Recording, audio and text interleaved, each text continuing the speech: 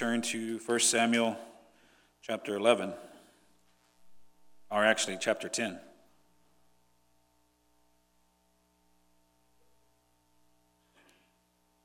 I scared Nicole back there because I said the wrong chapter. She just copied verses 17 through 27. All right, so we're going to read 1 Samuel chapter 10, verses 17 through 27. It says, "Now Samuel called the people together to the Lord at Mizpah.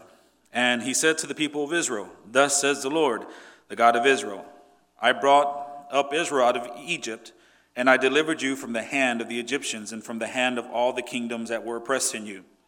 But today you have rejected your God who saves you from all the calamities and from all your calamities and your distresses. And you have said to him, set a king over us. Now therefore present yourselves before the Lord by your tribes and by your thousands.' Then Samuel brought all the tribes of Israel near, and the tribe of Benjamin was taken by lot. He brought the tribe of Benjamin near by its clans, and the clan of the Matrites were taken by lot. And Saul, the son of Kish, was taken by lot. But when they sought him, he could not be found. So they inquired again of the Lord, 'Is there a man still to come?' And the Lord said, 'Behold, he has hidden himself among the baggage.' Then they ran and took him from there. And when he had stood among the people, he was taller than any of the people from his shoulders upward. And Samuel said to all the people, 'Do you see him whom the Lord has chosen?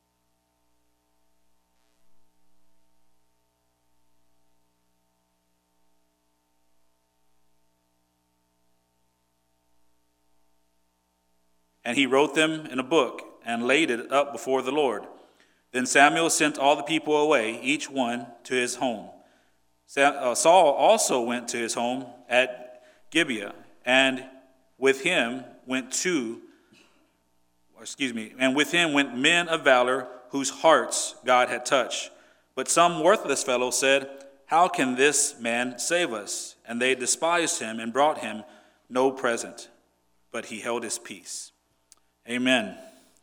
So we're ending chapter 10 today, and we are still discussing the coronation of King Saul. And last week we spoke about the private coronation, or the anointing of Saul. And the reason why we said it's private, because no one was there but a few people, and this was God anointing Saul as the first king of Israel. Now, this Sunday, we have the public pronouncement of that kingship. And last Sunday, I focused on the Lord's sovereignty over the events that were unfolding within the life of the nation of Israel. We came to understand that none of these things happen randomly, no matter how good they look or how bad they look, that God was driving all of it. And so here we're reading about Israel about to receive a new king, in fact, their first king. And Saul was the one who was chosen by the Lord to be the first king of Israel. And I've said it a couple times already, but I do want to highlight the fact of his physical properties. Saul seemed like a king. Scripture repeats it, so I think it's well worth for us to repeat it as well. Number one, he came from a wealthy family. If you're going to have a king, you probably want to start there, right, from an earthly perspective. He was good looking, and he was taller than everyone else. So from a physical standpoint, he seemed to be like a good king. But beyond that, Saul was severely, and I say severely, unqualified for the job. So why did God call him? Well, we know, again, God works through all things for his glory and our good. He called Saul to be Israel's first king to teach Israel a lesson, right? Because they had rejected him, they had rejected the Lord as their king, and they wanted an earthly king to follow. So there was a purpose behind God calling this severely unqualified man for the job. The first thing we see, or that we saw last week, was that the Spirit of the Lord rushed upon Saul. That was told to him during his private coronation. It says the Spirit of the Lord is going to rush upon you, and you will be a new man. And I said not in in the way of like a new man with new DNA, a completely new person, but in a new man in ability. And we see that in Scripture in the first half of chapter 10. When the Spirit of the Lord rushed upon Saul, he became a new man in ability. And so much so that those who previously knew him, they were just completely amazed. One of the things that the Spirit of the Lord helped Saul to do was to prophesy, but in a very unique way. He sang like he never sang before. And everyone, he must have been a horrible singer, because everybody who heard him singing that day said, man, who is this man right here? I put myself in that example. If I were to sing to you today and it sounded beautiful, you would be asking the same thing.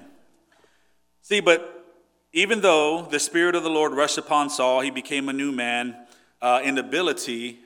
The thing is that unfortunately, Saul would not turn out to be the king that he should have been. He would sin against the Lord. But the Lord's appointment of Saul as king, again, was to teach the Israelites a lesson. It was actually God's judgment on the nation. His appointment was God's judgment on the nation.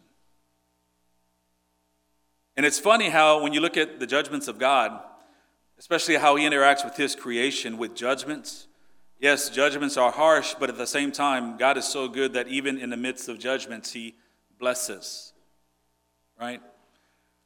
We can look at our own nation right now, or any recent history of it, where God has appointed godless men as leaders.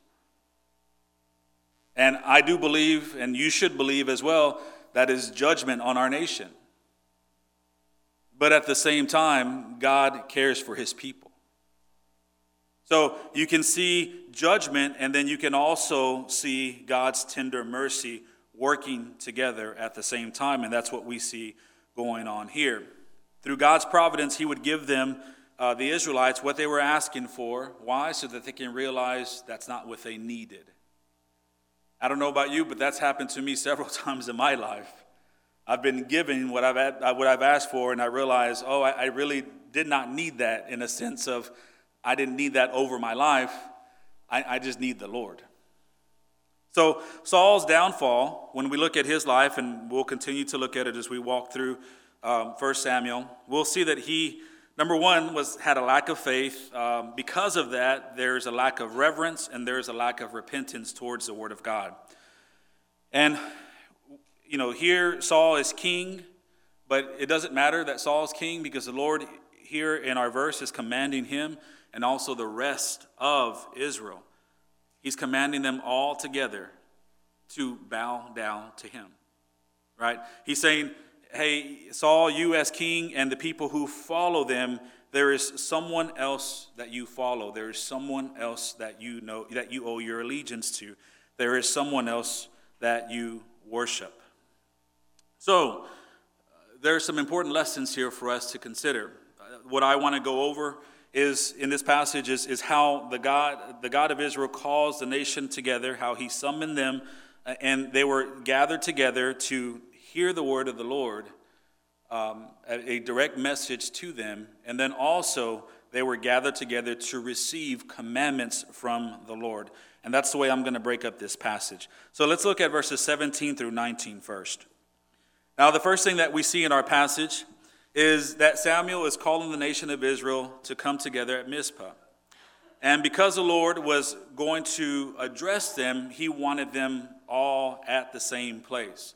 As I was thinking through this, it kind of reminds me of the address to the nation by the President of the United States. Every so often, he comes on our TV and there's an address to the nation. He's speaking to the nation. What's different about it is that we're all in our own homes when we see it. And here, this is a collective gathering. So I thought, well, that's a good example, but a better example is the church.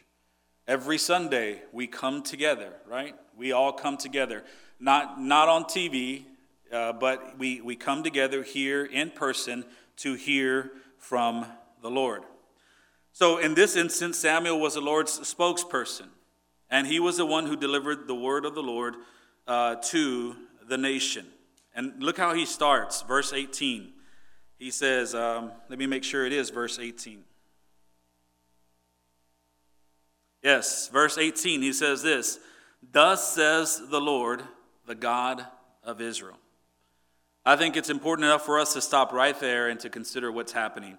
Now, Samuel's pronouncement was very important for what was about to happen, because Samuel is the one speaking. He is the preacher, so to speak, in this case, or the one who is speaking. And Samuel himself did not have the authority to appoint a king over the nation of Israel, because that authority belonged to God and God alone. And so, therefore, when Samuel started speaking, he didn't say, "Hey, listen to me." He didn't say that. He said, he pronounced the name of the Lord. He says, "Thus says the Lord, the God of Israel."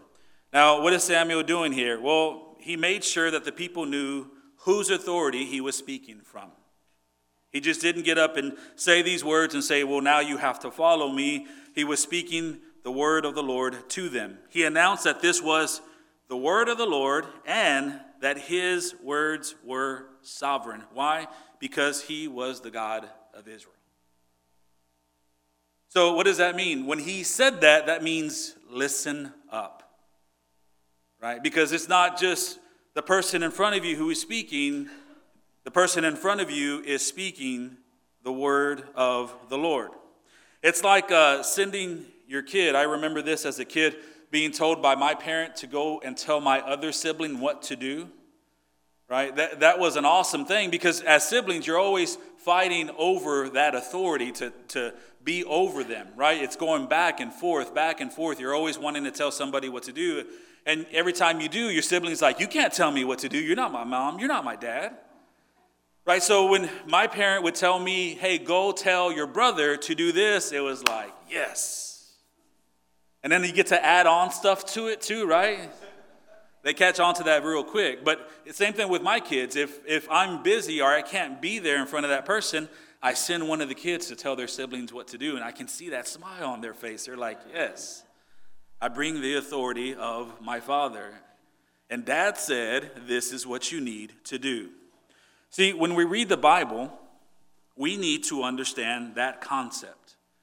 We need to understand that the Bible comes with the authority of our Heavenly Father. Thus says the Lord. Right? We can't use that phrase in any other situation. We can't make up things that God didn't say just because we connect the phrase "thus says the Lord." "Thus says the Lord" is restricted to what the Bible says, because that is the word of the Lord. So we need to remember that when we read the Bible or we hear the Bible, that it is the Lord speaking, and that his words are sovereign over our lives. I keep that in mind as I prepare sermons, and I know Pastor Laramie does the same thing. My job as a preacher of God's word is not to get you to do what I want you to do. If that's the case, I'm failing horribly. Because I have things in my own mind that I'd like for the church to do. But yet, it is by the power and the Spirit of the Lord that we move, right? So, as a preacher, I'm not trying to convince you of anything. May sound weird because I'm imploring you on God's behalf, but I'm not trying to convince you. That's a lesson that I learned a long time ago. I'm not a good salesperson. I could not convince you of hardly anything. When I prepare a sermon, I'm not thinking about giving you this awesome illustration or making this sermon an emotional experience for you. That's not my job either. See, my job as the preacher of God's word is to be faithful to his word. I use the talents and gifts that God has given me to do that, but in my mind, as I'm preparing the sermon, that's the question I'm asking myself. Am I being faithful to the word of God? Is this the message that God has for his people? And that carries on all the way through, even with the application of any sermon.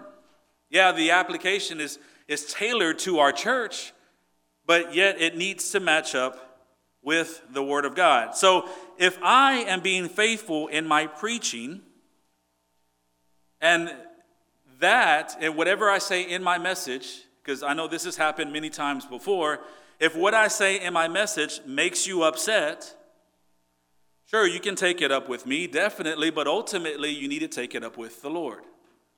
Amen? Again, if I'm being faithful, if I am not being faithful, and because of my carelessness or anything else, because of my sin, I upset you, then yes, all blame falls on me. But if I am being faithful, it's the Lord that you have to deal with. See, there's a reason why there are no questions that are allowed to be asked during the sermon. You ever wonder that? Like Bible study, we get to ask questions. The sermon, we just have to sit there and kind of be quiet, or we can say amen, but we just can't ask questions at that particular time. See, the whole point of the sermon, and where the sermon is different than a Bible study, a lecture, or anything else, is that you as God's people have been summoned by the Lord. You are a holy nation, a royal priesthood, a people for his own possession. God has summoned you to hear from him.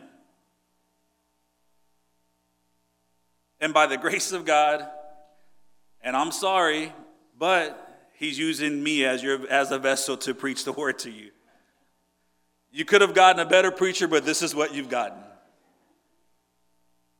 So this is what we have to realize, is that every Sunday, if you're talking about foreshadow here or typology here or anything like that, you can look at this event where Samuel is calling all the nation together, and he begins with, "Thus says the Lord, the God of Israel." You can see how that is pointing to the relationship that God would have with his church. He would speak to his church day in, day out, Sunday in, Sunday out, through a vessel. But we are to revere the word of God, to hear it, to understand it. He gives us that ability, but ultimately to walk in obedience to it. The Reformers had a term called sola scriptura, and that meant Scripture alone. And when you talk about sola scriptura, it basically emphasizes the Bible's authority. See, the Bible alone is the source of the Christian's authority. There are other things that determine what we can do, what we can't do. There are laws. There are all kinds of different things that we have to abide by. But if those things do not line up with the Word of God, we are free to walk in the Word of God. Now, that doesn't mean we don't pay the consequences of not following those laws, but ultimately our ultimate authority is Scripture. 2 Timothy chapter 3, verses 16 through 17 tell us all Scripture is breathed out by God and profitable for teaching, for reproof, for correction, and for training in righteousness. Why? That the man of God may be complete, equipped for every good work. That is a classic text when you talk about the authority of Scripture. Scripture is well and profitable for teaching, reproof, correction, and training in righteousness. See, when we look at this passage, the only reason that Samuel, Saul, and any of these other leaders of the nation of Israel had any authority was because that authority was given to them by the Lord. He commanded the people to listen to them, and it was so. That was the expectation. Within the church, God has commanded the authority to be given to the elders. There is no question about that. Although in a lot of church structures, we see where they are structured wrongly. And I will go ahead and say that. And that is a controversial statement because there are many pastors that I know that are pastoring these churches that I believe are structured wrongly. And what do I mean by that? Well, because in a lot of churches, you have the deacon body who is an authoritative body, and then you have the body of the elders or the pastors, and they are an authoritative body. And when you have the elders and the deacons, and they're fighting over authority, you have a church that is just knocking heads. And when you look at Scripture, Scripture dictates that the elders have the authority and the deacons are there to serve. That is the way church is supposed to be set up. So within the church, God has commanded that authority to be given to the elders. But listen, the elders themselves are not to be without an authority over them. Why? Because they must humble themselves before the Lord. But it's even better than that. You know why? Because it might sound good to be an elder or a pastor of a church, because a lot of people look at that position and say, oh, I want that because that guy is in charge. Please, pray seriously if you want that. I mean, pray for a while if that's what you want to do. If you want to do that, that is great. We can provide training for you to get on your way, but make sure you want it for the right reasons. Because when you see that the elder is under the authority of the Lord, you see the commandment of the Lord to the elder. Because the Lord commands your pastors to humble themselves, not only before him, but to humble themselves in serving the flock of God. So then, therefore, you get this picture of the elder who has the authority, but he's called to be the greatest servant. Who does that look like? That looks like Christ, right? Christ came into his creation. He should have been worshipped. Well, he was, but he says, I didn't come for that. I came to serve. I didn't come to be served. I came to serve. So it's this wonderful picture of God, the person that are the people that God put as authority to be the greatest servants. And that's why the church serves one another. The same is true for the home. The authority of the husband over the wife and over the kids is from the Lord. The authority of the father and the mother over the kids is from the Lord. Thus says the Lord. When we look at authority, all power, all strength, all authority, it comes from the Word of God. And that's what we have to understand as God's people. That's what's happening here in Samuel. There is something new that's about to take place. And Samuel is calling everyone together because the Lord has told him to. And he's saying, listen, these are the words of the Lord. And this is what the Lord tells them. Look at verses 18 through 19. And he said to the people of Israel, thus says the Lord, the God of Israel, I brought up Israel out of Egypt, and I delivered you from the hand of the Egyptians and from the hand of all the kingdoms that were oppressing you. But today you have rejected your God, who saves you from all of your calamities and your distresses. And you have said to him, set a king over us. Now, therefore, present yourselves before the Lord by your tribes and by your thousands. What's happening here? Well, the Lord is reminding them of his faithfulness. He's been faithful the whole time. Everything that he has promised has come to pass. He has blessed the nation over and over and over. He has kept them safe. He has done what he said he would do perfectly. And he addresses the nation, and he says that to the nation. And then he reminds them of their unfaithfulness to him. Because everything he has commanded them to do, they did not. They did not. They sinned against him. In many ways, they sought after idols. They wanted to do their own thing, what seemed right in their own eyes. See, in this case right now, there should be no reason for them to ask for a king. No reason at all, because God had taken care of them perfectly. And yet, they said to the Lord, set a king over us so that he can lead us. Set an earthly king over us so that he can lead us. See, on this day, the Lord was going to grant their request, as I said before, to teach them a very important lesson about themselves and about him, mainly about idol worship. So let's look at this idol that God gives to the nation, verses 20 to 24. King Saul is revealed through the process of casting lots, and that's similar basically to throwing, it's a similar action to throwing dice. You get a yes or no answer. And so these groups of people were brought before Samuel. The lot was cast, and then it was an elimination process of yes and no. So then, therefore, you see this bigger group, and it gets down to a smaller group, to the tribe of Benjamin, and then finally to Saul himself. But when it came time to publicly present Saul as king, he is nowhere to be found. Now, it's an awful picture of the king that the nation wanted over them. Why? Because the king is hiding from everyone. This is the man that they want to be king over them. He's hiding. See, on one hand, they rejected the Lord, and the Lord is the one who saved them from all their calamities and all their distresses. And then on the other hand, the king they asked for was basically hiding in a big sack. He knew this was his time. He froze up, ran away, tried to hide in a big sack because he was afraid of the responsibility. Listen, and I want you to listen very carefully to this. You will never find anyone who takes better care of you than the Lord. Never.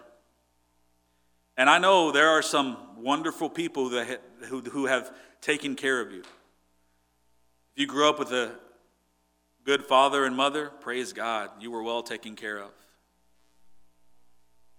You have great grandparents. You have a lot of people who mean a lot to you, and you think of those people now, and you think of the care they took of you. They did a wonderful job, but the best they did was flawed. They did the best they could. But the Lord takes care of us in ways we cannot even imagine. He takes care of us perfectly. He is the reason that we live, that we move, and that we have our being. If you have the Lord, nothing can ever replace him.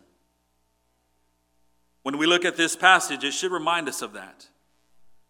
They have a king. They have the eternal King of glory that they serve, that follows them, or that they follow, that takes care of them. And they're like, no, we don't want that. We want somebody we can see. We want somebody we can touch. We want to follow somebody like that. See, there may be times in your life that you forget about the fact that there will be no one that takes care of you like the Lord. And your heart in those times will want to chase after idols. Your heart will want to follow something that you can see, something that you can touch, something that you think will take care of you.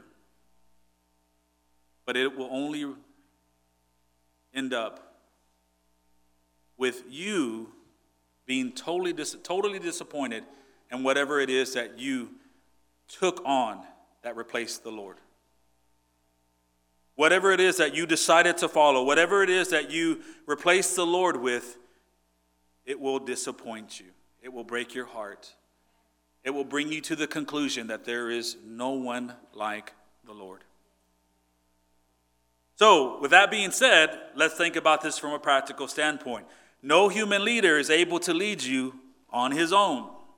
We must understand that. Your leaders follow someone.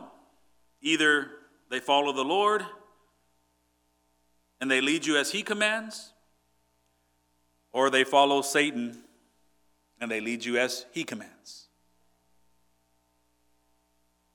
Now, those leaders who follow the Lord, do they do it perfectly? No. But there should be faith and repentance. There should be forgiveness. There should be all of that.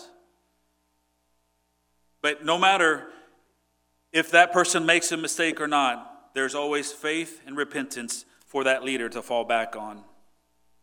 It was Paul who said, "Follow me as I follow Christ." I don't know about you, but that's the kind of leader I want to follow. Follow me as I follow Christ. You see, that kind of leader is committed to the Word of God. He has humbled himself to the Word of God. He lives according to it. he teaches it, and his conviction is based upon it. So all the different leaders that we have in our lives, you have your pastors, you have your husbands, you have the wives, you have the fathers, you have the mothers, all these different authority figures in our life. It is well to follow. We do well when we follow those authority figures. But we must realize that those authority figures must be following the same God that we are following. We are all submitting to the Lord. See, when we look at this passage, the fact that their king was hiding should have been a troubling sight to the nation. But they lacked discernment. Remember, they were impressed with the way he looked. Look at verses 23 to 24.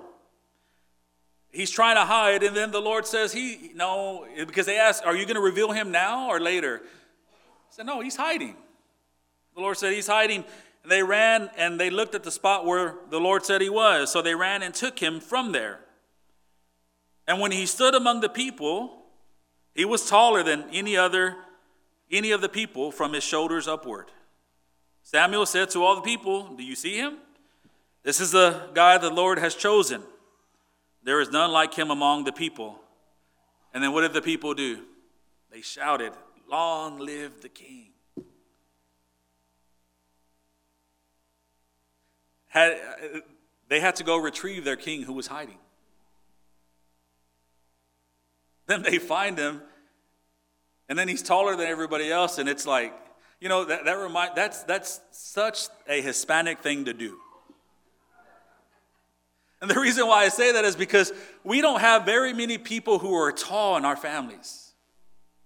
And I remember me being 6'1" in my family, my mother was always happy to present me to my other families who haven't seen me in a long time. I'd come in a room and she's like, look at my son. He's 6'1". And that was very impressive to everybody. It just reminds me of that as the people look at Saul, they're not even looking at his ability. They're not looking at his qualities. They're not looking at his character. It's just like, oh no, he looks like he should be able to lead us. But the Bible says we should not lift our eyes to man. In fact, Psalms 12 verses 1 through 2 says, I lift up my eyes to the hills. Why? That is where my hope comes from. My help comes from the Lord who made heaven and earth. So we get this picture of Saul being publicly announced, and they have to grab him from this sack that he's hiding in to present him. And then the public coronation ends with the commandment of the Lord to the king and also to the kingdom. Look at verses 25 through 27. In this last part, the Lord presents the people the rights and duties of the kingship. You see, it wasn't like, oh, Saul, you're in charge, so you just decide on whatever it is you want to do, and the people are going to follow that. No, you see the king, the eternal King of glory, giving the rights and responsibilities, basically, of the king. So Samuel, he wrote the rights and duties down, and then he laid it up before the Lord, the passage says. Now, this was a solemn act to show the rights, that these rights and these duties came from the Lord. They were approved by him. The King of Kings was making it known to his earthly king and also to those who followed him that he was their ultimate authority. Above all things, he was in charge. The people had their king, but their king answered to someone higher. Now, I think that's important for us to talk about this morning because life can get pretty complicated. It feels like everyone is telling you what to do, right? It just always feels that way. It could get pretty complicated, especially when we wrongly prioritize the authority figures over our lives. There's the authority of the husband, and also along with that, within the family structure, we see the authority of the father and mother. We also see the authority of the pastors over the congregation, There is the authority of the boss over the employees. And then also there's the authority of the government official over the citizen. Now, as I said before, it always feels like you're hearing from all these different things of what you should do. We have all these authority figures to deal with, and we have to decide which ones get higher priority. Well, I think if we are careful, and we should be careful, if we look at the Word of God, we will see that the Word of the Lord gives us clear guidance to who is ultimately in authority over us. See, the Lord is the Lord of, for the wives in here, the Lord is the Lord of your husband. The Lord is the Lord of your husband. For the children in here, the Lord is the Lord of your father and mother. And I'm going to give you the reason why. Just like Samuel pronounced the Lord, he said, "Thus says the Lord, the King of Israel." Okay, the Lord is the Lord of your husband, and the Lord is the Lord of your father and mother. Why? Because he created them. The Lord is the Lord over your pastors. Why? Because he is the one who called them and equipped them. The Lord is the Lord over your boss. Why? Because it is really the Lord who is providing for you through that job. The Lord is the Lord over your government official. Why? Because he appointed him to preside over you. So you see where I'm going, what direction I'm going in. We have all these authority figures in our lives, but ultimately we follow the Lord. And if we are going to follow the Lord, there are a lot of Christians who will agree with that, and they'll say amen to that. But listen, if we are going to follow the Lord, then that means we follow his word. Thus says the Lord. Right? So then, therefore, there's no reason for us as Christians to live any way we want. There are so many Christians that just push the Bible aside, they push Scripture aside, and they do what feels right in their own hearts, what seems right in their own eyes, and yet they call themselves Christians. They're not submitting to the Lord. They don't even know what submission is. That cannot be us. See, there are idols in your life that you completely love. You love them because you can see them. You can feel them. They make you feel comfortable. You don't want to let them go. And if it were up to you, you would not let them go. You would hold on to them for forever, it seems like. Even though they are doing damage to your life, you would just hold on to them. But what tells you that you should have no other God before you? The word of the Lord. See, in every type of situation in our lives, we have the word of the Lord that directs us, that commands us. And we must always go back to that. It's easy just to give up because you feel like it. It's easy to just bow down to your emotions and say, this makes me feel good. I think this is right because I'm angry. Whatever it is. But we always go back to the word of the Lord. We must never forget that Christ is King. And if Christ is King, that means he is King over all creation. You have no higher authority. Whatever it is that you have placed over your life, that you have placed over Christ, it does not belong there. There are so many that are imprisoned to all kinds of people and things because you have imprisoned yourself. But the Bible tells us that the Lord has set us free. And if he has set us free, then we are free indeed. We are free to follow him and submit to him and enjoy life under his rule. Never forget that Christ is King, and you must humble and you must commit yourself to his word above all. Let us pray.